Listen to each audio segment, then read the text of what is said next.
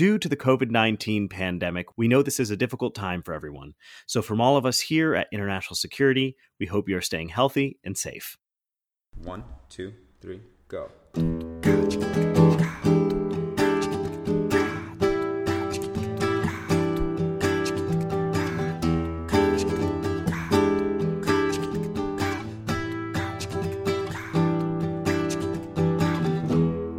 Hello, and welcome to International Security's Off the Page. This episode engages with the politics of refugee return, humanitarian assistance, and post-conflict violence. I'm Morgan Kaplan, the executive editor of International Security, and to begin our conversation, we invite Professor Stephanie Schwartz, who is the author of the recent International Security article, Home Again, Refugee Return and Post-Conflict Violence in Burundi. And a little later, we'll go off the page with Professor Anne Richard, who was formerly the Assistant Secretary of State for Population, Refugees, and Migration during the Obama administration. In the next episode of Off the Page, we'll be talking about Chinese views on nuclear escalation.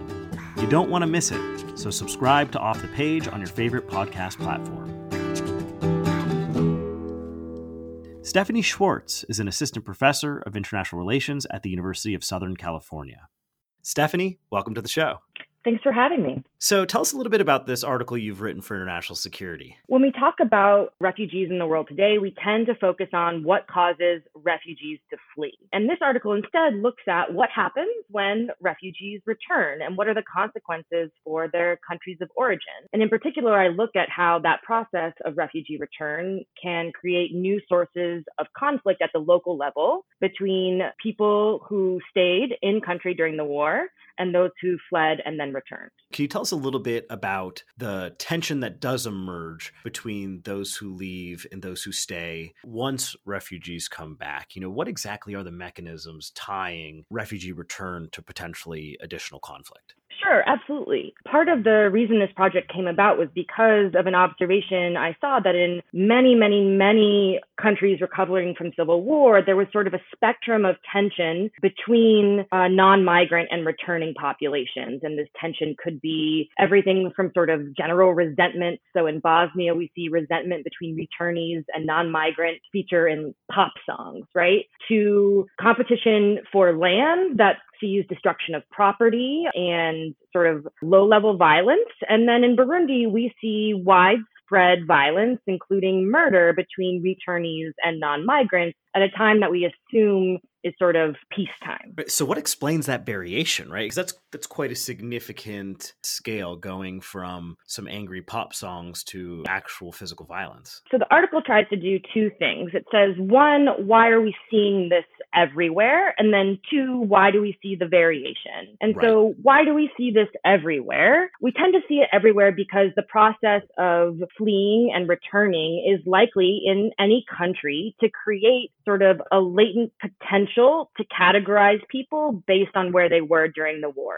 So that process of outmigration, fleeing, adapting to a new country, learning a new language, eating a new food is going to be a collective set of experiences that differentiates those folks from people who stayed behind and their collective experiences of surviving during the war. So the question then becomes, all right, now that people are returning, when is it more likely that we're going to see that these identities of returnee and non-migrant reach the surface, and not only reach the surface, but become violent? And I argue that it's the institutions in countries of origin, so whether that's a language law or a land law or a new commission dealing with land, as it was in Burundi, all of those things can create the situation where there's a perception that one of these groups, a returnee or a non-migrant, is doing better than the other based on their migration history. So he's getting land based on his migration history, and therefore I resent him. It builds resentment, and you can then escalate to violence. And those institutions may be intentional policies that are trying to favor returnees as a political statement or non-migrants, and they may be unintentional. It may have to do with the land laws in a local country or language laws that unintentionally favor one group over the other. Right.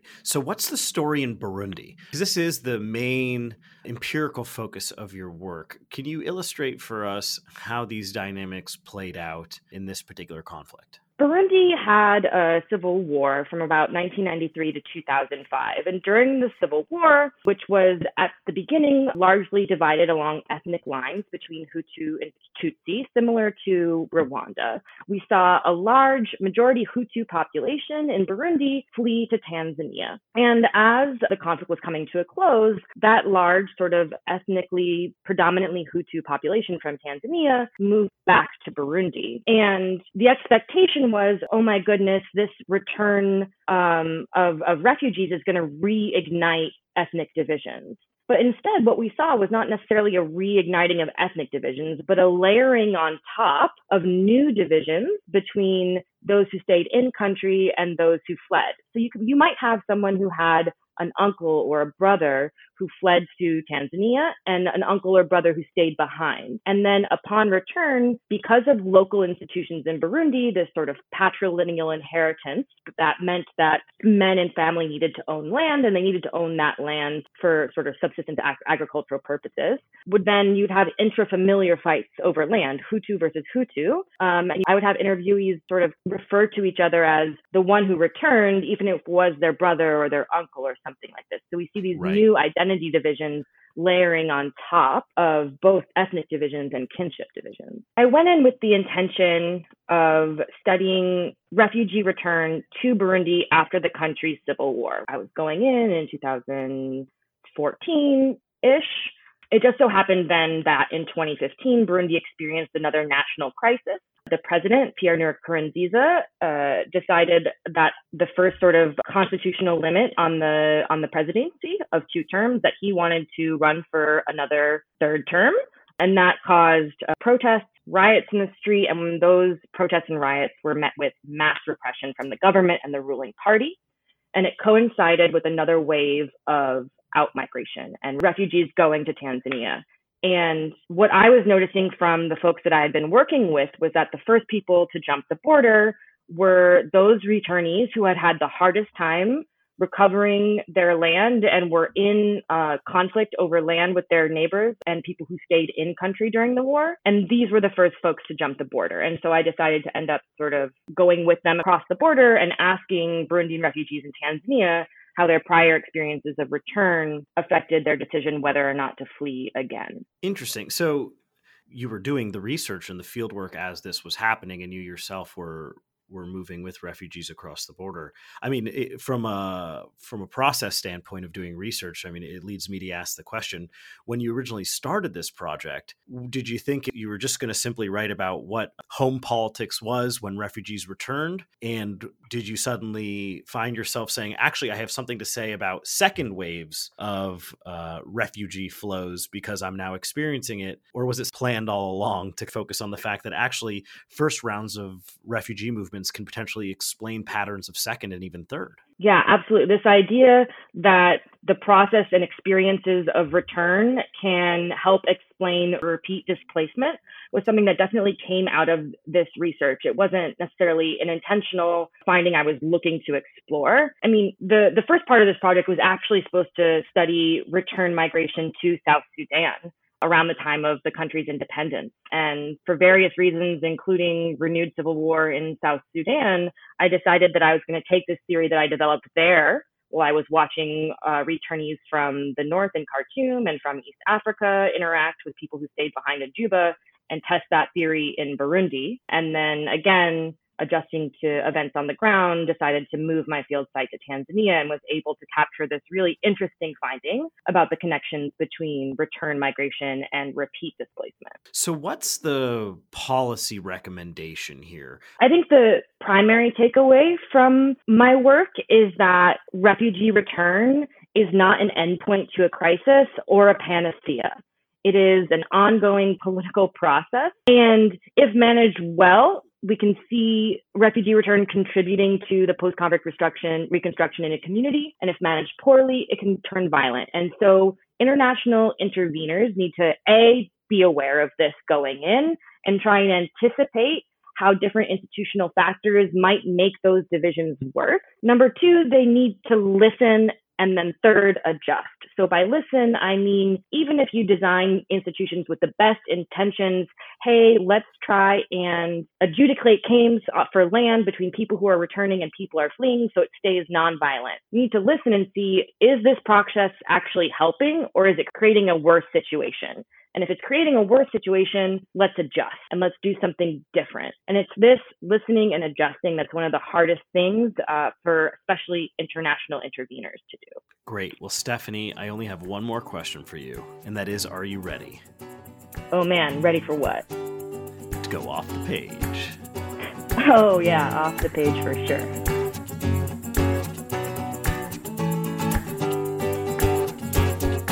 Off the Page is a production of the quarterly journal International Security, which is edited and sponsored by the Belfer Center at Harvard Kennedy School and published by the MIT Press.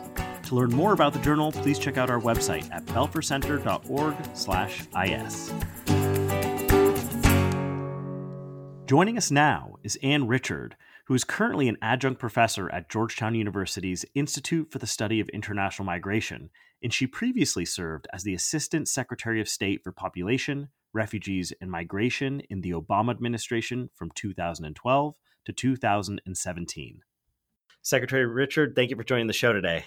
Thank you for having me. So we thought we'd start the conversation by asking you a little bit about what your initial impressions were of Stephanie's article. I was pleased to read Stephanie's article. I was impressed by the amount of work she had done in terms of carrying out so many interviews in Burundi and nearby and pursuing it in what was an academically rigorous way in order to try to collect as much information as she could about the experiences of returned refugees, repatriated refugees as they're called in the article, and also people who had stayed in Burundi and had not fled. So I was overall very impressed. You, of course, have a tremendous amount of experience in the policy world engaging with these issues of refugee movements, but also return migration. Can you tell us how the dynamics discussed in this article, how well, or perhaps not well, they fit with your experience at the State Department from 2012 to 2017? First, we always talk about three durable solutions, these so-called durable solutions for the plight of refugees. And by durable, we mean long-lasting, sustainable solutions to their situations. And the three are, one, they be allowed to go home again, which is what Stephanie is looking at. Two, that they be allowed to put down roots and stay in the places to which they've fled. And three, that they get resettled in yet another location, a new place. And the U.S. used to lead the world in resettling refugees in our country. And so this discussion around these solutions for the plight of refugees is a constant conversation that's going on. But during the time I was assistant secretary, we found that these were certainly not enough for the record levels of refugees we were seeing around the world. And you would have heard that the number of refugees in the world today, the number of forcibly displaced, are at levels not seen since World War II. And so we have far too many conflicts that are lasting way too long, and the situations the refugees find themselves in are not being resolved and are protracted. And so this has been a major concern for everyone working in the humanitarian sphere. Sometimes these conflicts are not resolved or maybe possibly recurring, and we're seeing in some ways higher numbers than ever because we can't resolve certain conflicts. Is there a finding out there that some of this is perpetuated by policies that go wrong when trying to bring people home? The material that Stephanie is producing that looks at the problems that can happen after refugees are returned is so far at the far end of the refugee experience. It has not been a central point of discussion. Instead, most of the work I was doing as assistant secretary was trying to figure out how to get more aid out to refugees, how to do a better job protecting refugees, how to get the rest of the world to do more to help the refugees, how to make their situation during their exile better. And so we bemoaned the lack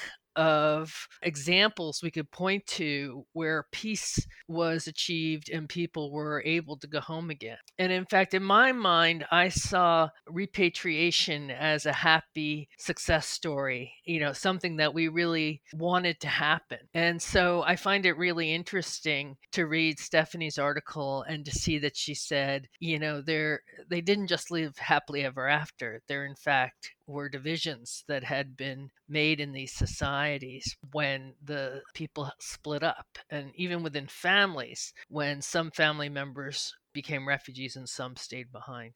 I made a list of some of the crises that were going on at the same time that Stephanie was taking a look at Burundi. So if you look at spring and summer of 2015 and going into the following months and into 2016, you had massive displacement inside and out of Syria. Yeah. 6 million refugees, 5 to 6 million internally displaced persons, millions more conflict victims inside Syria. And we also had ISIS on the march towards Iraq, terrorizing the Yazidis particularly, but also coming within, almost getting to the Baghdad airport in Iraq. I was in the spring of 2015, I was in Thailand meeting with Southeast Asian governments talking about the boats that had been floating abandoned in the Andaman Sea that were filled with migrants and refugees from Bangladesh and Burma. And in Africa, there were also many other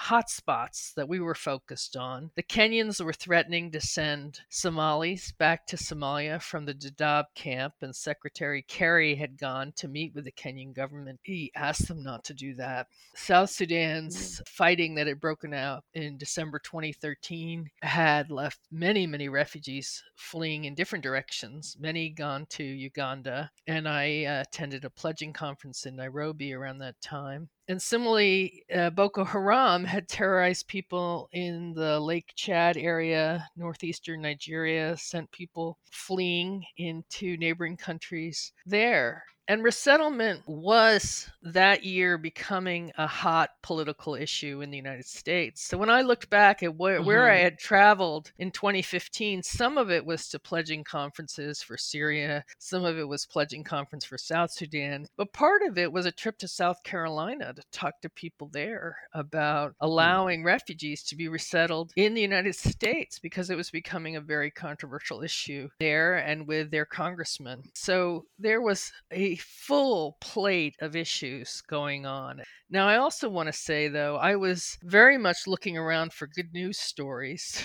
And one of the few that I worked on was work in the Balkans to build permanent housing for people who had been displaced during the Balkans wars of the 1990s. So that was one of the few situations where I was working on a post-peace agreement displacement situation. And that was years after the peace agreement had been signed. So I guess the message there is we do continue to work on these issues, but they're not on the front page of the newspaper or, in your social media feeds. They can be neglected. They can definitely be under-resourced. And they're fighting for attention with all these other crises. When you're recounting all of these things that are happening at the same time, a couple of things come to mind. It's true, there's an overwhelming amount of displacement and coverage of displacement in the media these days. And in particular, in 2015, I think we were starting to hear about especially Syrians trying to cross into Europe, right? And so there was, as you say, this growing sentiment about or resentment of potential refugees coming into what I would call the global north. And right. It's really hard to reframe the story towards where the majority of displacement is happening or where the majority of refugees are living. So one thing I always like to talk about is that, today it is only 15% approximately of the refugee population that is trying to find or living in the global north, right? 85% even of the Syrian population is living in a neighboring country, in Turkey. In Burundi, the vast majority are living in Tanzania, right? In South Sudan, the vast majority of those refugees are living in Uganda. So when we want to think about durable solutions, as you suggest, I think part of the issue is that we're so focused on popular opinion about refugee resettlement because we think that like this is going to be the number one way to help these refugees is to resettle them. But it's only 15% of those refugees who are living in the global north. And in fact, of the refugees who do sort of annually get resettled, it's like less than 1% that are able to gain that resettlement in a third country every year, which is why sort of looking at durable solutions or that are like local integration or looking at repatriation potentially, or even breaking out of the durable solution straitjacket, if I might say, might be sort of some alternative possibilities for how we deal with these issues. So hearing both of you speak about the breadth of issues and also places where refugee crises are happening at any given point in time, I mean, it does, raise some interesting questions in terms of how are priorities set and where interventions to alleviate refugee crises, are more likely to make it to the top of the list. And how do you decide what type of intervention to make? I can start by pointing out that, you have international organizations that make it their daily business to go out around the world and try to improve the welfare of poor and vulnerable people. And the bureau I headed, the Population, Refugees, and Migration Bureau, worked very closely. We were the top funder of the UN Refugee Agency. And so that the US government did not have to be everywhere, but we did support UNHCR for being in all the places where refugees needed help. And if they weren't, we would want to know why they weren't there. And they, in turn, rely a lot on non-governmental organizations to carry out programs on the ground in challenging locations outside of national capitals, in far-flung locations around the world. And what we've tried to do was to monitor what was going on everywhere. And so we had, even as I say that I wasn't focused on Burundi, I had an excellent Deputy Assistant Secretary, an Office Director, and Africa staff looking at everything happening in sub-Saharan Africa and trying to keep their fingers on the pulse, to fund organizations to make a difference. I looked back at what we were doing in 2015. We were evaluating programs to help returned refugees in Burundi to pursue livelihoods. But even there, one of the things that the evaluation was finding was that some of the help being given was very much one time. And that could be, for example, giving farmers tools to resume farming, and not anything that was going to be enduring, like training programs that go on for a period of time. And so a big fault to the arrangements that I've just described to you, where the U.S. is a leader and has a staff paying attention, and the UNHCR then carries the mantle to go out and really make a difference working with the non-governmental organizations, is that if you don't have the resources, or resources are spread very, very thin, which they are because of all these crises that I'm talking about, then the impact that you're having on the ground is going to be limited. Yeah, absolutely. And I think one of the biggest problems with support for voluntary repatriation is this sort of funding issue of, well, we're getting them home and we can give them as much as we can, whether it's a shovel to help with the farming, but we've got all these other things happening and we need to focus elsewhere on the bigger emergencies. And again, I think it's sort of we're not going to get to the point where we can do long-term monitoring or long-term support for repatriation until we start thinking about repatriation as a process and a political process that involves sort of active engagement with a community, between the government and the community, between the community members who returned and those who stayed, for everyone to sort of feel fully identified as citizens. So it will take some change, I think. Well, so thinking of this from a policy perspective, if we know that repatriation can lead to some unforeseen issues that can lead to conflict recurrence at home, I also still have the question of where does the jurisdiction of aid provision end with that regard? Where does that responsibility end? Is it when people cross the border, back home? How can these organizations involve themselves in the very localized type of politics that you've described in your article to actually have a sort of legitimate influence on these issues? Because it does seem to some extent like it would require almost another sort of mandate. I don't know if it requires another mandate. I do think what it requires is an open mindset and a flexibility that hasn't always characterized peace-building interveners or post-conflict governments, right? So it requires first anticipating if there is a mass population movement going to be coming back to this country, that might change things. And we should be anticipating potential conflict between returnees and non-migrants and anticipating how we might be able to alleviate that if it comes up. We should try and anticipate if any of the institutions we're building, whether it's a land institution or, quotas in the parliament or whatever it is, we should talk to people and see if this in any way could set off those new cleavages and make them worse. And so part of that is anticipating. The next part is updating. And I think this is the part that was definitely missed in Burundi and tends to be missed across the board in a lot of places, is when things get going, checking in with the local population and say, hey, how is this working? Is it going well? Is it causing new problems? And then listening. That's another big thing that we don't necessarily do super well as an international community. And then changing our behavior. And that I think is going to be the hardest part. If you look at how the international community divvies up the response to humanitarian crises, the responsibility for putting a crisis zone back on its feet and on the road to recovery is what's called the early recovery cluster. And that responsibility is assigned through the cluster system to the UN Development Program. But they're not assigned 100% the responsibility for doing it. They're the ones who have to do it if no one else does.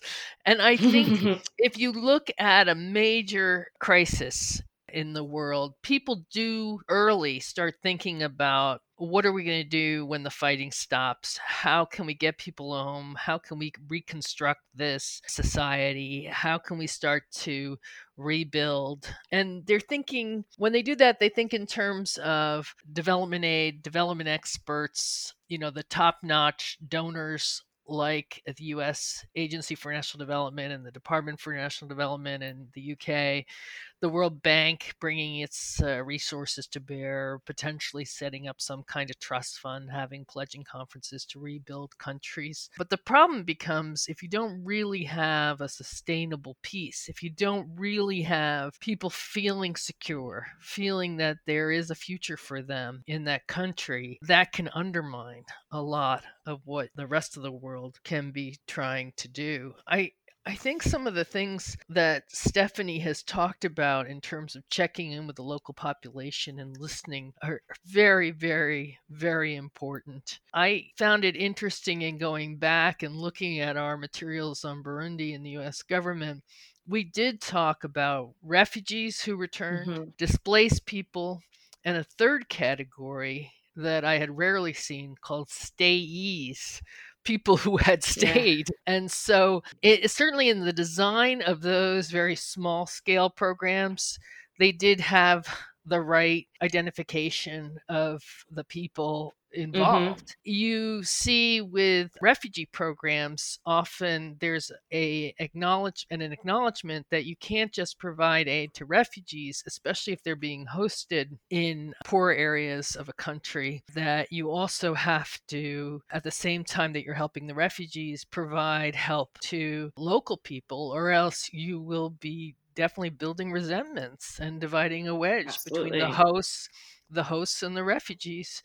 And so Stephanie's admonitions to pay attention to, both in the article and in what you just said, are very, very important, I think. Yeah, absolutely. And I think, even identifying it at the big level. So I was very much reminded of, one of the derogatory nicknames that people used against returnees in Burundi in the early 2000s was to call them the UN, because they would be seen either coming in on UN trucks or receiving UN disbursement. And there was resentment from the rest of the community that they weren't getting that, aid, or at least the perception that they weren't from the UN. And I think that's common in a lot of places. One interesting question I think comes up from this discussion is obviously when refugees come back and are repatriated at home, it affects civil society there. But I imagine that depending on how long refugees are out of country and are ingrained in the social, economic, and political fabric of their host countries, that upon their leaving, it probably also has massive effects from where they're leaving. What is the kind of politics of negotiating that? I feel like the assumption may be that host countries are looking to have refugees return, but is it ever the case that they don't, out of fear that it may cause some sort of economic or political or social upheaval based on how long and how well integrated refugees have become in the host country? Man, I wish that were the case. What you're observing, it could be absolutely true. And at the same time, I think there's just an assumption that politicians, especially who are facing re-election, who are looking at popular opinion in their country, think that it's better for them potentially politically to try and get the refugees to go back. I mean, we're seeing that in Tanzania right now. The Tanzanian government made an agreement with the Burundian government that any of the Burundians currently still remaining in Tanzania from 2015 will, quote, voluntarily repatriate. And there's been some cables that have been leaked that even if the refugees don't do so voluntarily, the governments have agreed to force them back. And I think they do see that it is in their interest politically to do so. For me, one of the challenges is, and I would love, Anne, to hear your opinions about this, is how do we try and engage policymakers like directly on those incentives? How do we try and change the understanding of what the incentives are to host refugees? This is where there was a lot of work done in 2016 to try to change the conversation from countries that neighbor crisis zones, change the conversation from them being seen as shouldering a burden, and instead flip it so that the rest of the world could be called on to shoulder their responsibilities. So responsibility sharing to back up the host countries and to provide more assistance both to the refugees and to the host countries, so that when countries do the right thing and allow refugees in, they don't get penalized for that. They don't end up providing less services to their own citizens because they've done the right thing and allowed people fleeing for their lives to come in. And so this was the thinking that underpinned several initiatives that year. The New York Declaration that launched the two compacts, Global Compact on Migration, Global Compact on Refugees, that have been worked in the last couple of years and last year were finalized. And also President Obama's Leaders Summit that called on countries, and there were some 49 countries that attended, to make specific commitments to help refugees, either by providing more money, accepting more refugees for resettlement. And the big push was that host countries agree to allow children to go to school and adult refugees to work. The initial work on these issues is very much a work in progress. And also, it is in some ways undermined by all this backlash against refugees that we see in countries around the world, far-right governments coming in some countries and speaking out against asylum seekers and against refugees and against migrants. And I think that responsibility sharing in that framework is sort of one crucial step on the way there. I wonder if also part of the incentive structure could be changed by sort of trying to make the idea of hosting refugees seem a little less invasive. So one of the things that I've been talking about folks with is trying to allow medium-term solutions. We talk so much about durable solutions, and I think that governments get put in a bind. It's either I nationalize and give full rights to refugees, or I keep everybody out, and there's no middle ground. And sort of the thought I have is, what if we instead embrace mobility? You know, in certain regional economic zones, what if there was a way to give refugees priority on a medium-term labor visa that allowed them to travel and sort of embrace the mobility that's already generally experienced there. And most importantly, as you say, to have their kids access schools and for them to access jobs. So they're not a quote unquote burden, but they are able to move freely to protect their safety. I understand it's for the refugee community, as you like, it's a bit of a controversial suggestion. What we've been doing is trying to change the image of refugees as scary people, criminals, would-be terrorists, and instead flip that around to a more accurate picture of families who did not intend to end up this way, who are innocent, who could easily be us, and people who have talents and have potential and have something to contribute and really want to have that control of their own lives and destinies that all of us want to enjoy. And so just flipping that image away from refugees as carriers of disease and terrorists to people who are an asset and really generally are seen as very hard workers, highly motivated to make a contribution wherever they are. That's been a tough sell in places where people have never met refugees. Thinking forward, in thinking about ongoing crises now, I imagine we could come up with a list of the most obvious refugee crises that make it to the front page of the New York Times and the Washington Post. But in both of your experiences, where are the refugee crises taking place that may not get a lot of the big attention, but there really is a crisis happening and it's worth flagging? And perhaps related to that, where are high potential for refugee crises areas right now that maybe we're not quite there yet, but you think has high potential in the future? Well, first I would say that almost all international crises are now lately taking a back seat to U.S. domestic politics and the very partisan and overheated electoral politics that we have right now in the U.S. So I think we as a nation are much more introspective these days because there's so much political noise on the television and in social media, and that eats up a lot of the time and attention that would normally, some of which would go to international crises. I think that one of the things that's not well understood is when you look at all of the forcibly displaced people around the world, and UNHCR estimates about 70 million people, most of them are internally displaced people. Over 40 million are people who have fled their homes in their own home countries. So these are people who have fled their homes in Syria, but are still in Syria. And the responsibility for them lies with their own government. But in Syria, the Assad regime has bombed some of its own people.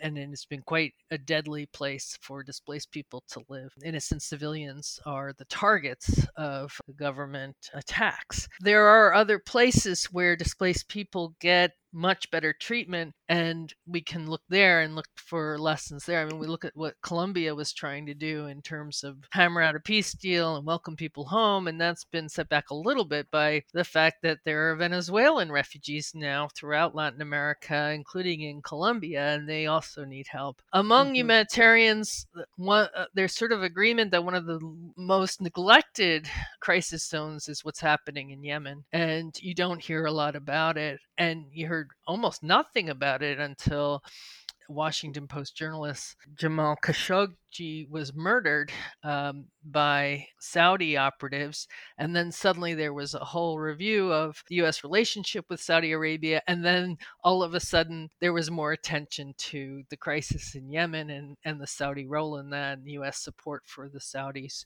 in the war in Yemen. So it doesn't seem to me that we are giving the type of attention we ought to be. Our government is not doing it.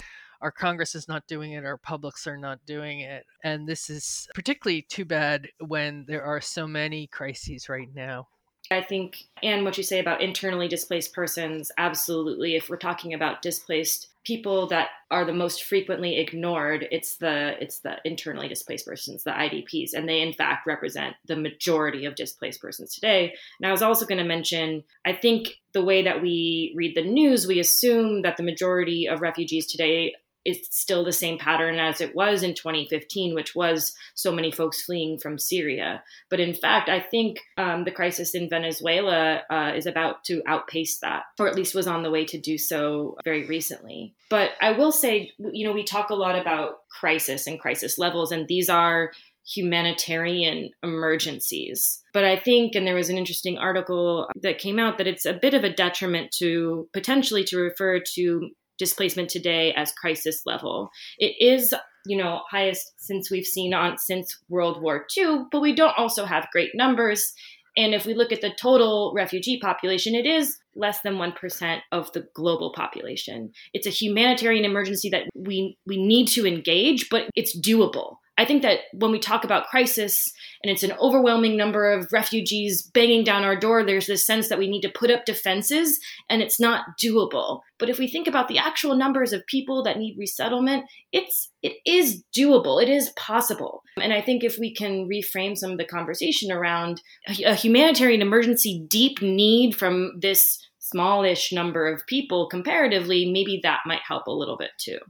So at this point in the conversation, we like to ask our special policy guests if you have any advice to give to junior scholars, junior practitioners, analysts, people going into the foreign service in the armed services. Based on your experience, what advice would you give for them going forward? One of the things that I think is a smart thing to do early in your careers, and for some while still in school, is to push yourself a bit out of your comfort zones, to do more public speaking, to compete for fellowships, for study tours, for special opportunities. Even if you feel that you're going to risk embarrassment or rejection, you got to start somewhere. And I think starting locally, standing up and delivering remarks to a student group, let's say, or applying for a special program that will take place over a weekend or a week-long study tour. That's the way to start building on your resume the fact that you can handle these kinds of assignments. And that will help you then qualify for year-long fellowships and really special opportunities later on. That's wonderful advice. I want to thank you both, Stephanie and Anne, for being fantastic guests on our podcast today. So thank you so much for joining us. Thank you. Thank you.